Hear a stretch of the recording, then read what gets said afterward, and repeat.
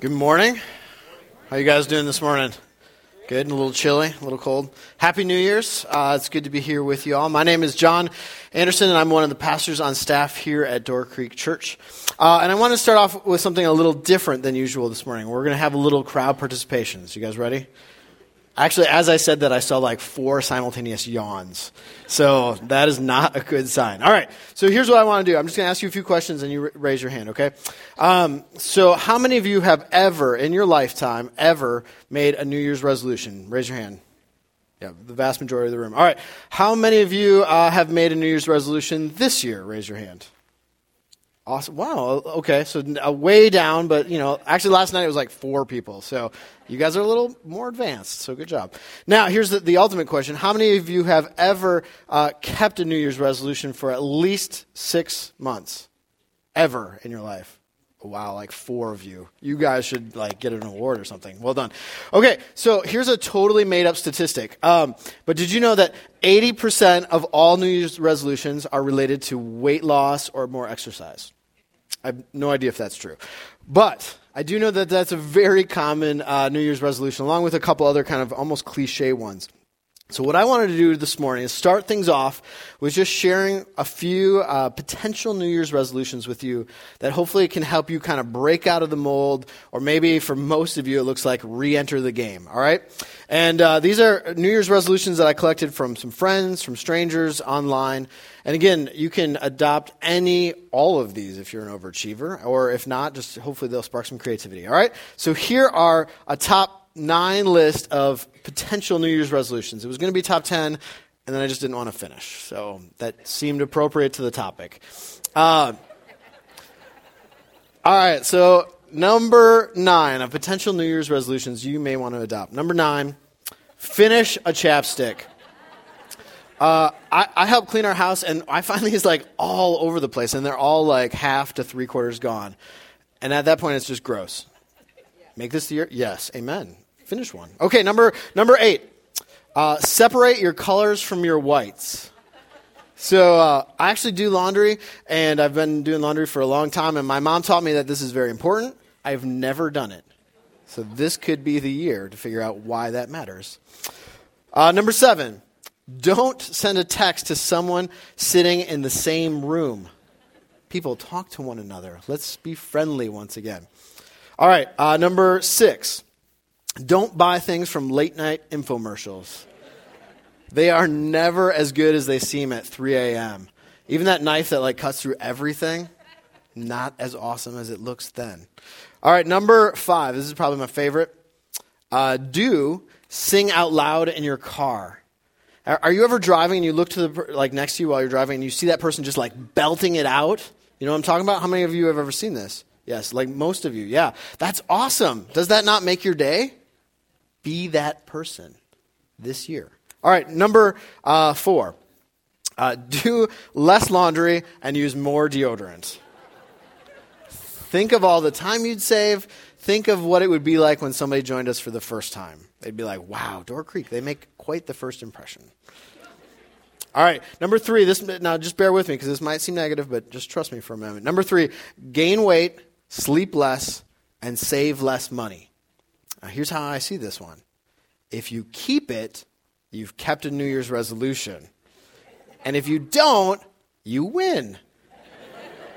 So it's really a win-win. Strongly consider that one. Number 2.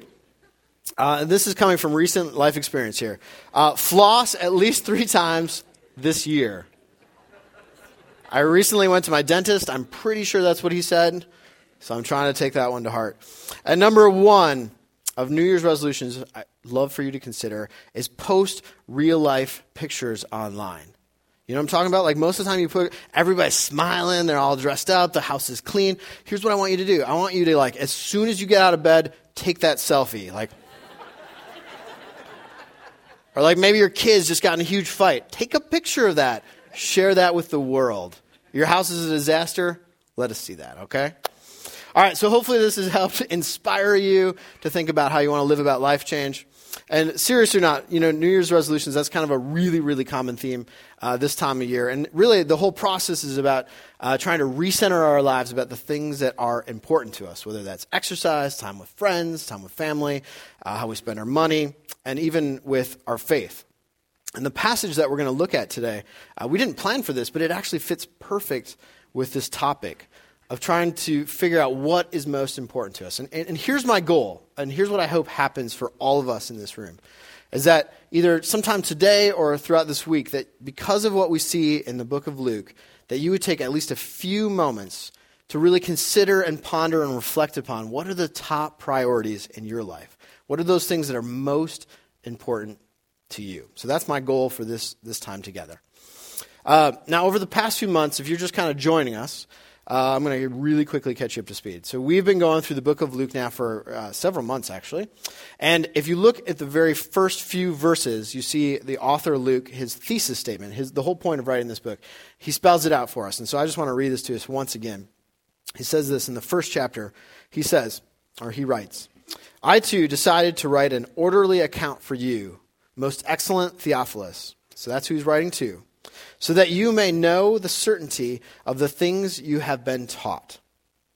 And so Luke is writing this book to make the case that Jesus was the Messiah, that he was the one that the Jewish people had been waiting for. He was the one that was coming to bring life and hope to all people. And so he's just making this case. And he's also making the case that all of us are called to follow him, to become like him, or in a biblical or church definition of that, to become disciples. And you may notice as we read through Luke, or part of Luke chapter 9 today, that there's actually this significant literary shift that takes place during the chapter 9. And it's this shift in tone, because so far the book, up through the first 8 chapters, has been about Jesus kind of coming onto the scene. And so he's going around, he's teaching, he's healing, he's living out the kingdom of God and what that looks like. And there's this buzz growing. People are starting to talk. Is he the one? Is he the one? Did you see that? Did you witness that? Did you hear that? Is he the one we've been waiting for? But now Luke takes us in a new direction. And he takes us on what's known as the path to Jerusalem.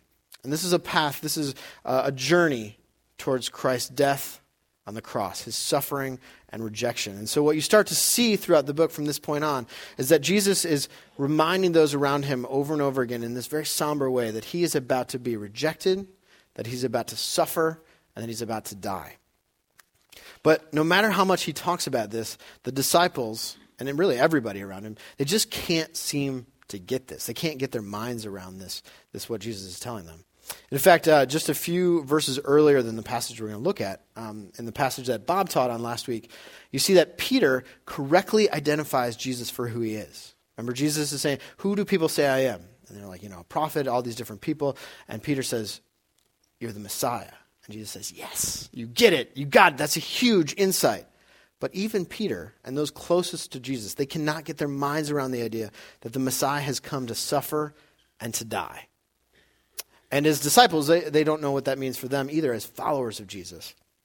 And so as we work through the second half of Luke chapter 9 today, Jesus is going to be teaching about the life of discipleship. And we're going to see 4 marks of what it looks like to be a follower of Jesus. And the 4 things that we're going to see are just as true for us here today as they were for back then. So with all that said, take your Bibles or your phones or whatever you're following along with and turn to Luke chapter 9. We're going to start in verse 28. So Luke 9, verse 28. All right, Luke 9, 28. Here we go. About 8 days after Jesus said this, he took Peter, John, and James with him and went up onto a mountain to pray. As he was praying, the appearance of his face changed. His clothes became as bright as a flash of lightning. 2 men, Moses and Elijah, appeared in glorious splendor, talking with Jesus. They spoke about his departure, which he was about to bring to fulfillment at Jerusalem. Peter and his companions were very sleepy, but when they became fully awake, they saw his glory and the 2 men standing with him.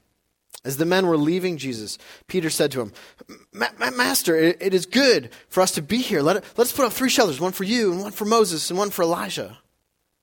He didn't know what he was saying.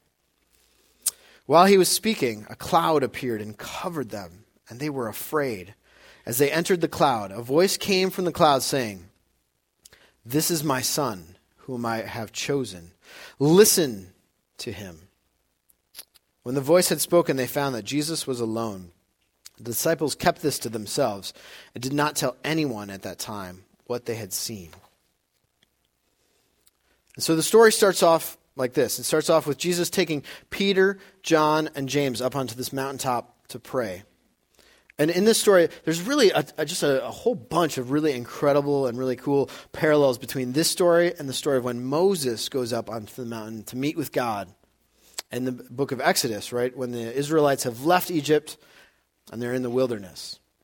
And there's also these really neat parallels between this story and earlier in Luke chapter 3 when Jesus is baptized and God's voice comes down and says, "This is my son." And in both cases, Luke is pulling from Israelite history as well as kind of earlier in Jesus' ministry to point out the fact that Jesus is powerful and that he's unique. In fact, he's greater than Moses or Elijah.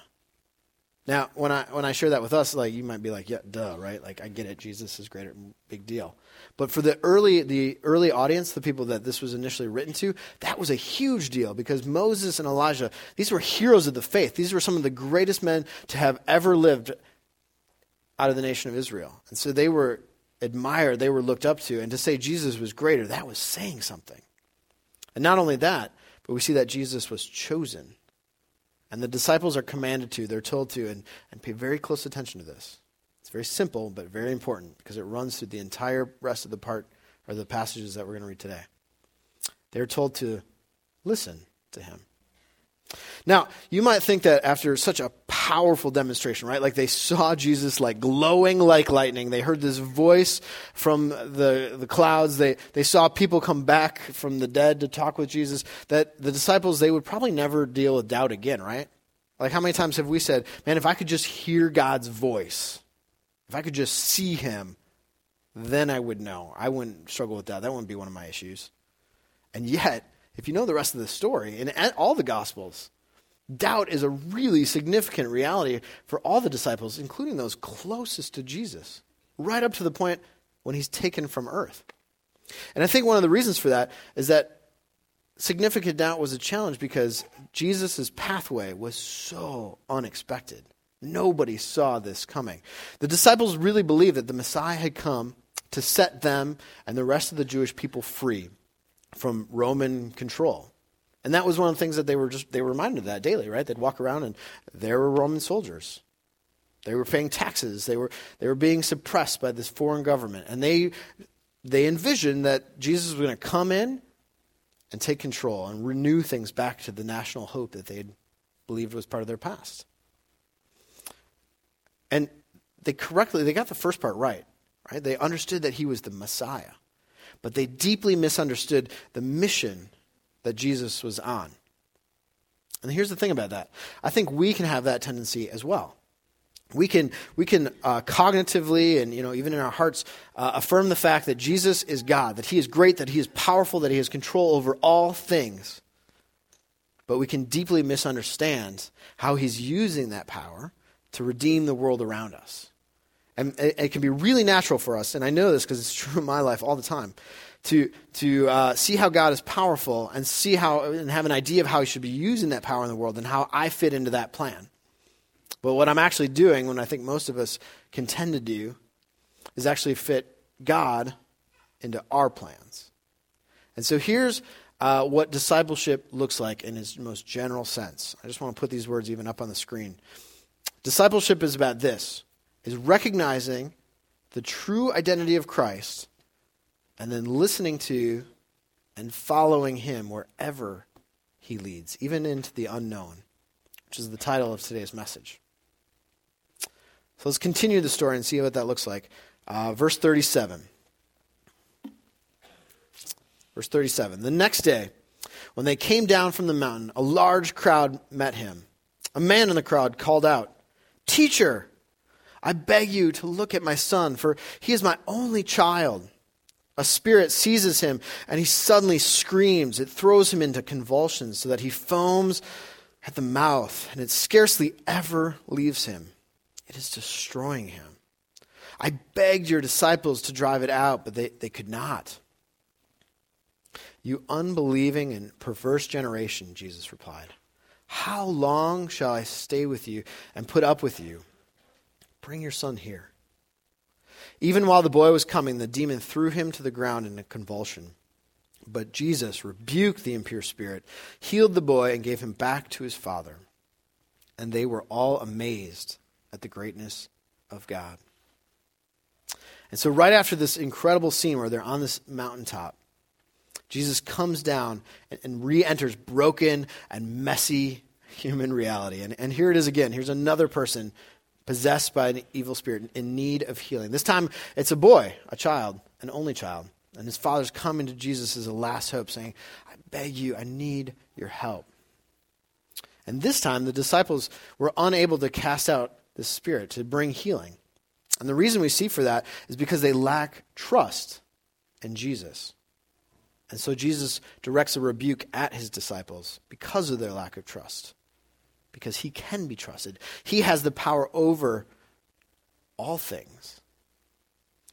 But if and when the disciples act on their own, they find out that they are useless in the face of evil.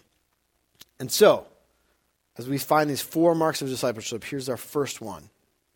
Someone who's a disciple is someone who trusts God fully. If we want to follow Jesus, we need to learn to trust God fully. And this takes time, right? You have to grow to trust him fully. And if we're honest, like this is easy to say, right? Especially when you're gathered together in a church context, trusting God, yeah, that's what we do, yay. But like, let's just be honest for a moment. That's hard, right? Because God doesn't always do the things that I think he should do. He doesn't work in the way that I think he should work. But what we see here is that when we do trust him, he has the power to defeat evil. And not just defeat evil, but do it in such a way that brings amazement at the greatness of God. All right, let's continue the story. Verse 43. While everyone was marveling at all that Jesus did, he said to his disciples, listen carefully to what I'm about to tell you. The Son of Man is going to be delivered into the hands of men. But they did not understand what this meant. It was hidden from them, so they did not grasp it, and they were afraid to ask about it. An argument started among the disciples as to which of them would be the greatest. Jesus, knowing their thoughts, took a little child and had him stand beside him. Then he said to them, whoever welcomes this little child in my name welcomes me.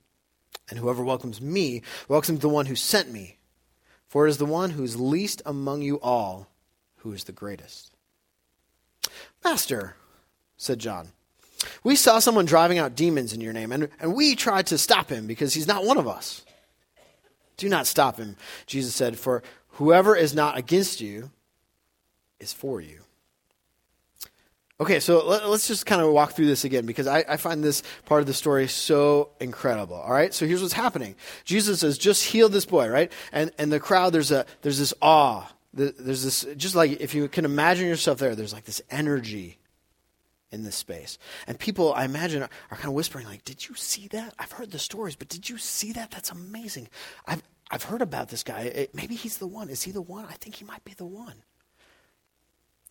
And Jesus, instead of like doing his next, healing, his next miracle, just to kind of prove that he's the one to really drive it home, what he does instead is he pulls the people around him together and he totally changes the tone. He says, I'm about to be betrayed. I'm about to be arrested. And the disciples don't get that. Instead, what they do is then they break into this argument about who's going to be the greatest, which I think is such an incredible response, right? Like Jesus has just warned you something. You're like, well, yeah. I don't really understand what you're saying, but I think I might be the greatest. Like what? It took me a long time to understand how they possibly could have this dialogue. But here's what I think is happening here, is that everything is going right? Like everything is going according to plan. Jesus is now perfectly positioned to move into his rule. And the disciples, they're sensing this, right? They're sensing that Jesus coming into power, it's imminent. It's about to happen. And so they're excited. And here's how I imagine their line of thought went. It's something like this. Like, okay, Jesus is about to move into power. And we, being the guys who've kind of hung out with him since the very beginning, through thick and thin, when he moves into power, we're going to go with him. Because that's how things work. That's awesome. The only question is, which job are we going to get? And suddenly they start to bicker and banter about like who's actually been the most loyal to Jesus, who's going to be the position of power and authority. And I love Jesus' response here.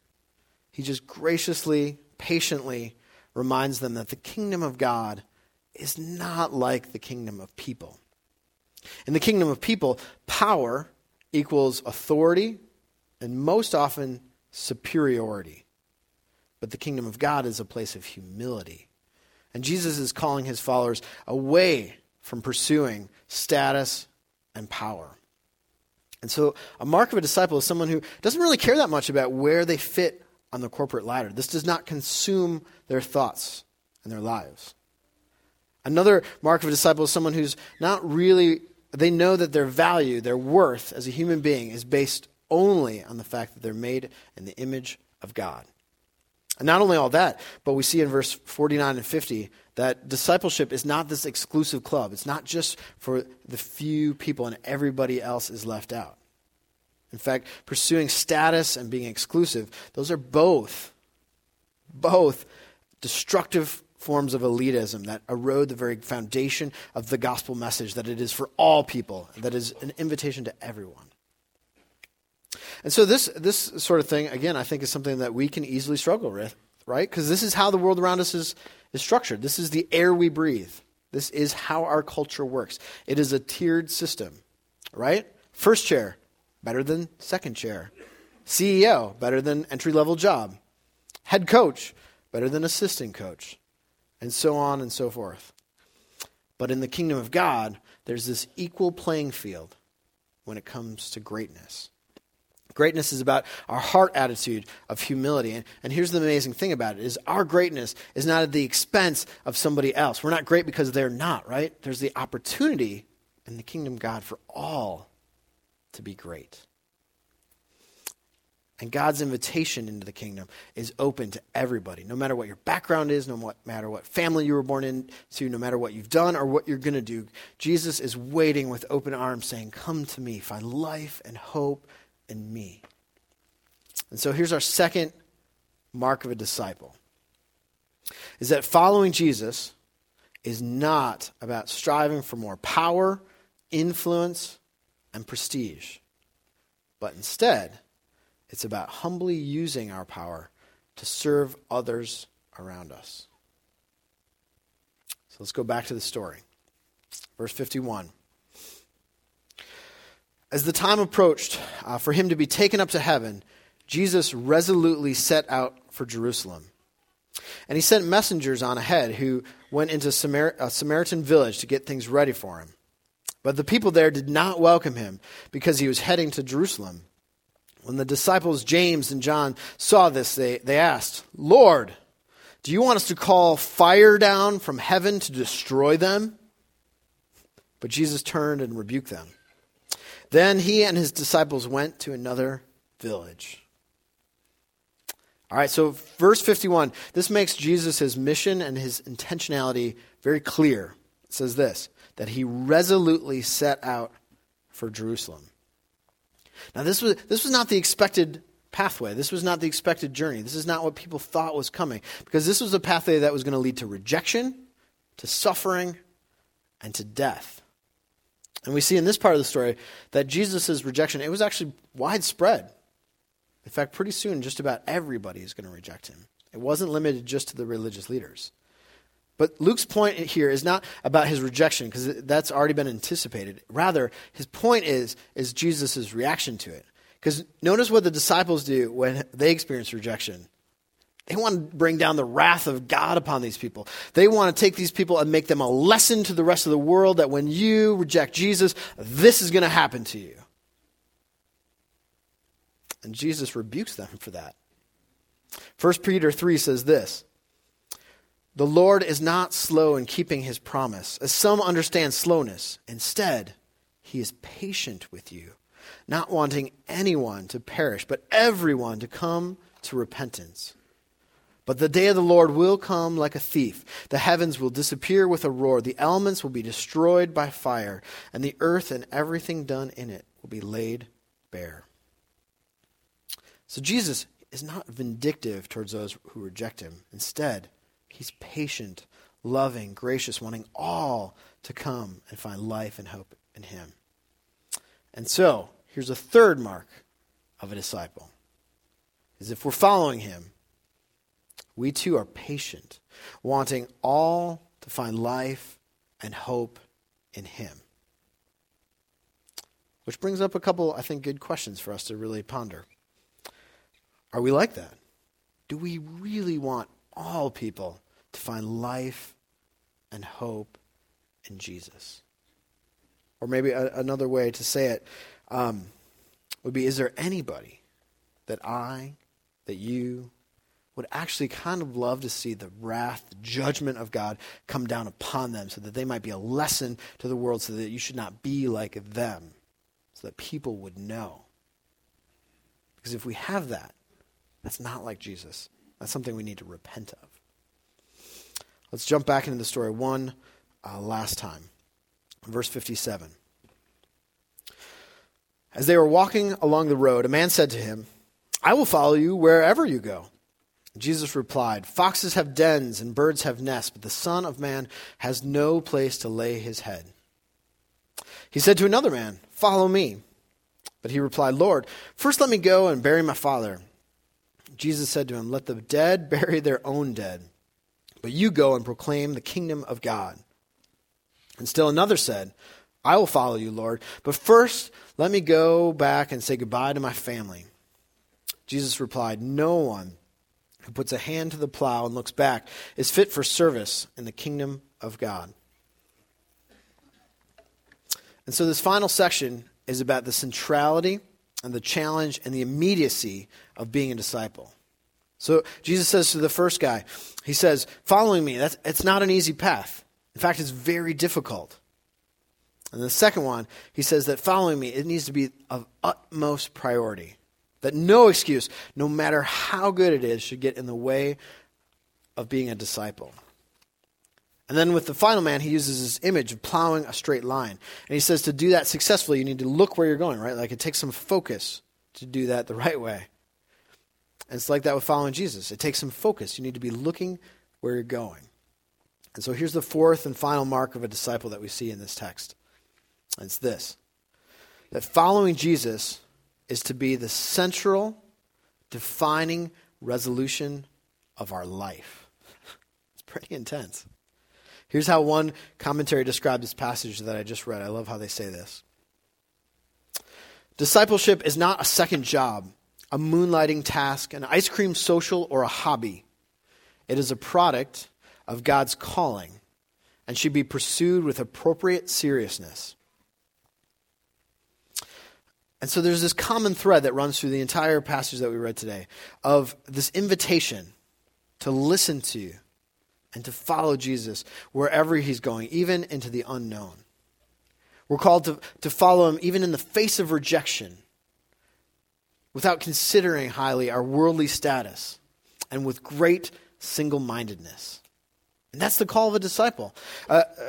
Paul sums it up really succinctly this way. In Philippians 1:21, he says this: "For to me, to live is Christ, and to die is gain." And so if there's this annual resolution at all found in Scripture, it would be this: to live as fully devoted disciples, followers of Christ, listening to and following him no matter where he takes us. And that would be the centrally most important thing in our lives, way above and beyond everything else. So I just want to take a moment to have a reality check.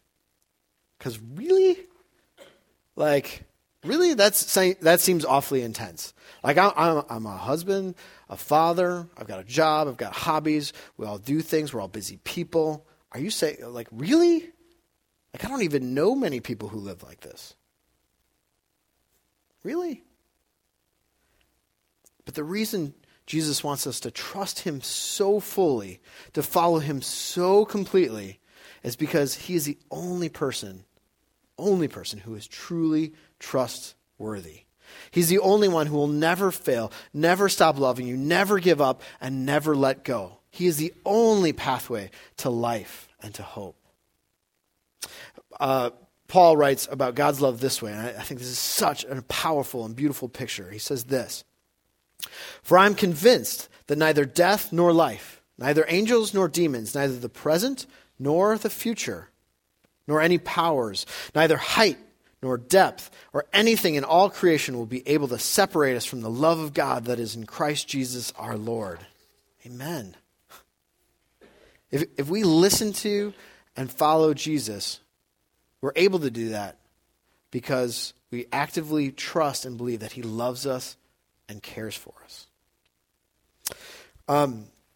As you may know, I have two kids, 4 and 1.5-year-old. I don't have pictures of them like RD does every week, but they're very cute. Arguably cuter than the twins. I don't know. Just kidding. I'm sure that's not true. But they are in this developmental stage right now where they are building their immune system, which is a fancy way of saying they get sick a lot. And Christmas time, we found as parents, is a predictable time of the year for them to get sick. If you're parents, I'm sure you probably experienced that yourself. It's just, I think it's, change of schedule and all the people around and just all things kind of get thrown up in the air and they tend to always get sick. And sure enough, last week, both our kids came down with pink eye. And pink eye is highly contagious, as you probably know, and also just kind of gross. And so as their eyes started changing color a little bit and that gunk started collecting around their eyes, we as parents rushed out as quickly as possible and got these eye drops that we had to put in their eyes every 3 hours. And you have to do it for like a full week in a row. And I don't know about if you have kids or what they're like, but I'll tell you about my kids. They do not like anybody, including their parents, putting foreign liquid in their eye. Like, I think there's something very human and genetically we're predisposed to not letting that happen. And so the only way we found that we could successfully do this is that my wife would hold the children down very lovingly, while I would get the lucky job of like peeling back their eyelids and dropping in the drops. And the first few times we did this, oh my goodness, like I thought somebody was going to get called on us. This did not look good. There was like screaming and crying and kicking. It was chaos. Because we're doing it with one kid and the other's like, I'm next. Ah! And, but this amazing thing happened is that as we continued to do it, not exactly in line, but over time they got calmer and calmer. Until the last couple days of doing this, they would just lie in my wife's arms and just let us drop the drops in their eyes. And they didn't understand that what we were doing for them was for their good. Like, they don't really comprehend these kinds of things, at least certainly not at first. But what they did understand is that we were asking them to do something, and they trusted us. And over time, they found that we were trustworthy. And it's the same way with following Jesus. We may not know where he's going or why he's taking us there. We may not understand it all. In fact, there's often times where we may go kicking and screaming and crying out, saying, I think I am better off on my own. But we follow if we trust him. Romans 8:28 says this, and we know that in all things God works for the good of those who love him. Do we actively believe that? Because listening to and following Jesus, it's really hard. It's very difficult. Theologian Dallas Willard writes this in his book, The Spirit of the Disciplines. And I've got a quote. The words will be up on the screen because it's kind of long, so just follow along with me. Experience teaches that almost everything worth doing in human life is very difficult in its early stages. And the good we're aiming at is never available at first to strengthen us when we seem to need it most. Think of all the projects, all the resolutions we begin and never finish. Starting is easy. Following through is hard. Few people get very far in most activities, even those at which we all long to excel. While this is obviously true in the arts and sports, It's just as true in activities such as communicating with people, making money, directing a group activity, or caring for honeybees.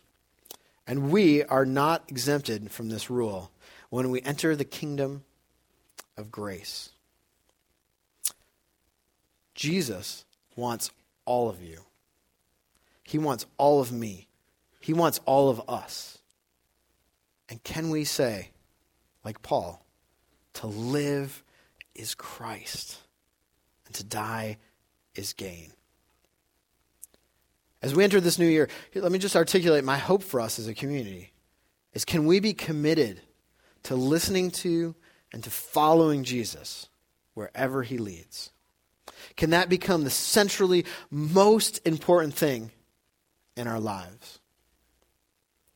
And so as we close, I just want to invite each of you in just a minute here to take a few moments to listen to and to talk with God. And maybe this is a time for you to be honest with God about whatever it is that's preventing you from trusting him fully. Or maybe this is a time for you to commit or to recommit to listening to him, to reading his word, and just to hold out your hands and ask him to help you let go of whatever that thing is, whatever those things are that are holding you back from following him. Because here's the truth. We're a community of potential disciples. But we have the opportunity to recommit ourselves to him. And we have an opportunity to confess whatever things that have replaced Christ at the center of our lives, and to offer our bodies as living sacrifices. May this be a year of listening to and following Jesus wherever he takes us. Now, what I want to do is, as we close here today, is just take about 30 seconds to just sit in silence. And here's what I want to ask you to do. Is during that short time, I want you to just to, between you and God, I want you to be honest about, do you really trust him? Are you willing to follow him?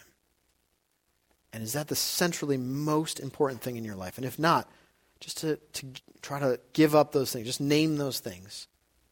And if this is a time that, just feels weird to you or awkward, it's great. We're so glad you're here. I just invite you to just sit in silence. We're just going to do this for about 30 seconds, and then I'll close our time in prayer. So let's just go into that time.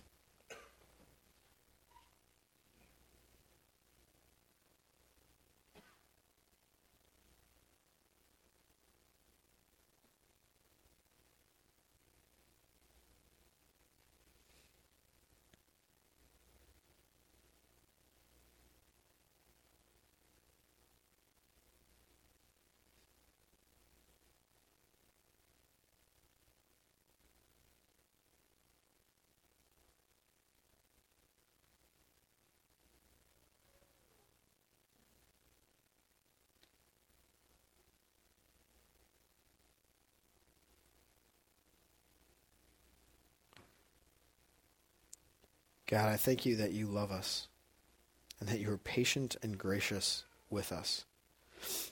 And I just right now in front of this community, I want to offer myself to you and say that I want to follow you and that to be the centrally most important thing in my life. And I pray for all of us as a community that you would help us to listen to you and to follow you wherever you lead.